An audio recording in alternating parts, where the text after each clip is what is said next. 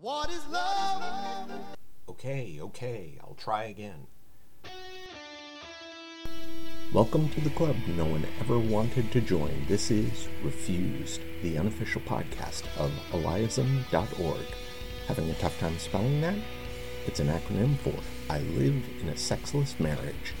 Listen to stories, articles, and sometimes the dark humor experienced by those in sexless marriages here on Refused.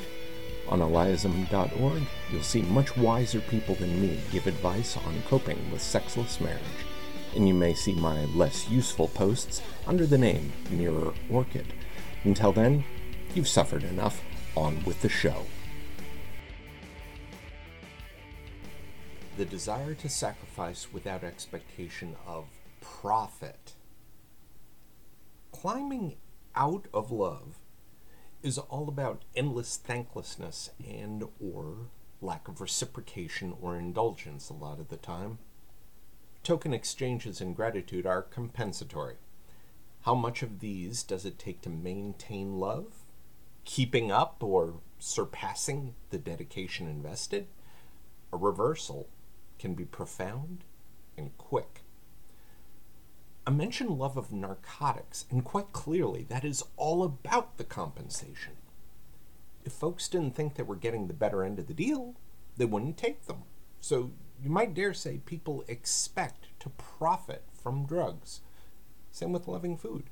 If you weren't pleased with eating it, you wouldn't. So in the broadest possible sense, by including loving the inanimate, even profit is sometimes expected.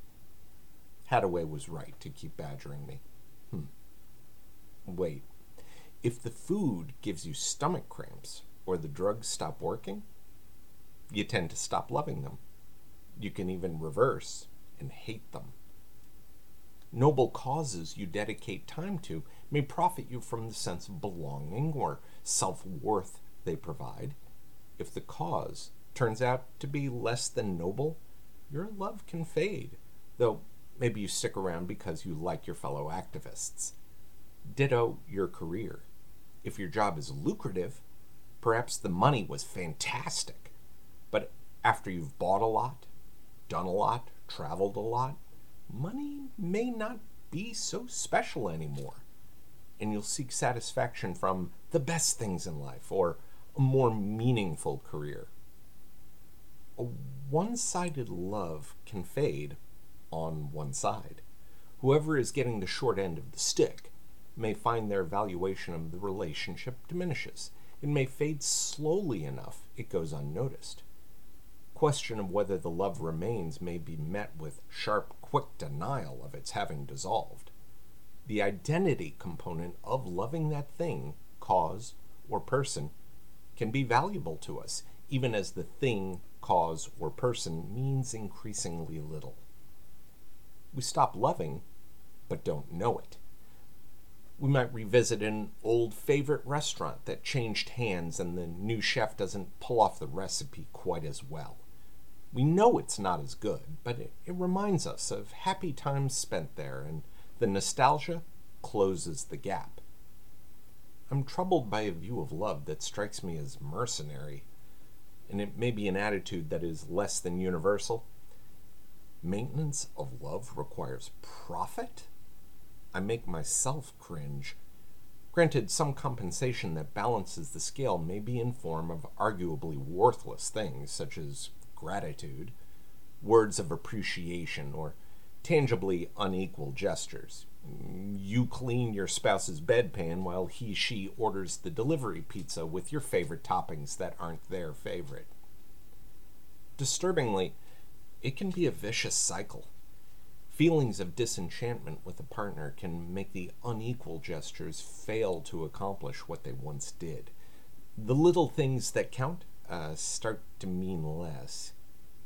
Keeping scores creeps in, perhaps from both sides.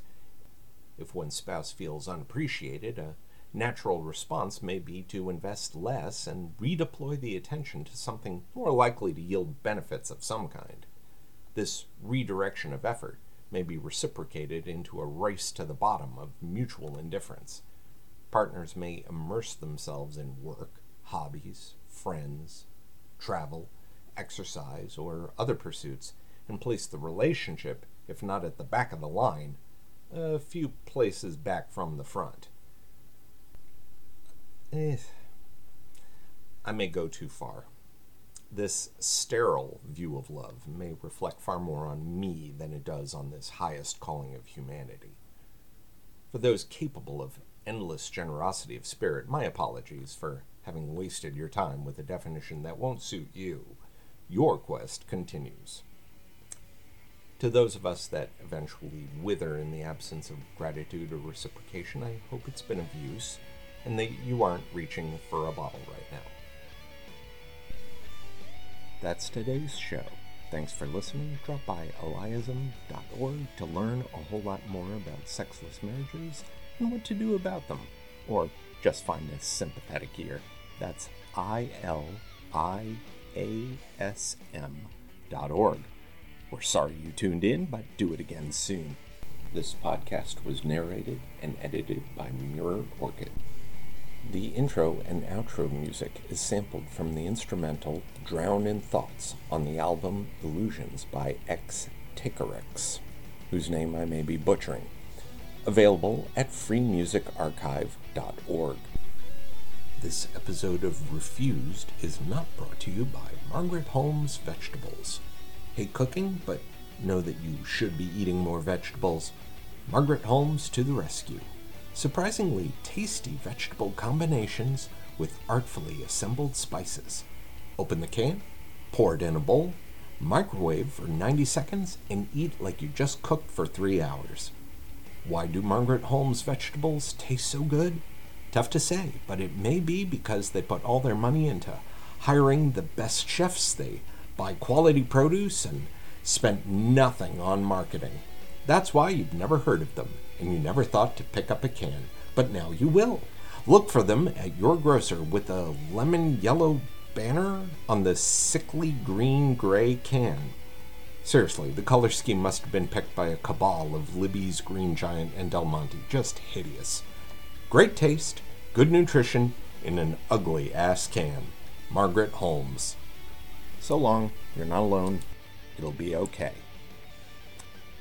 I need a better sign-off.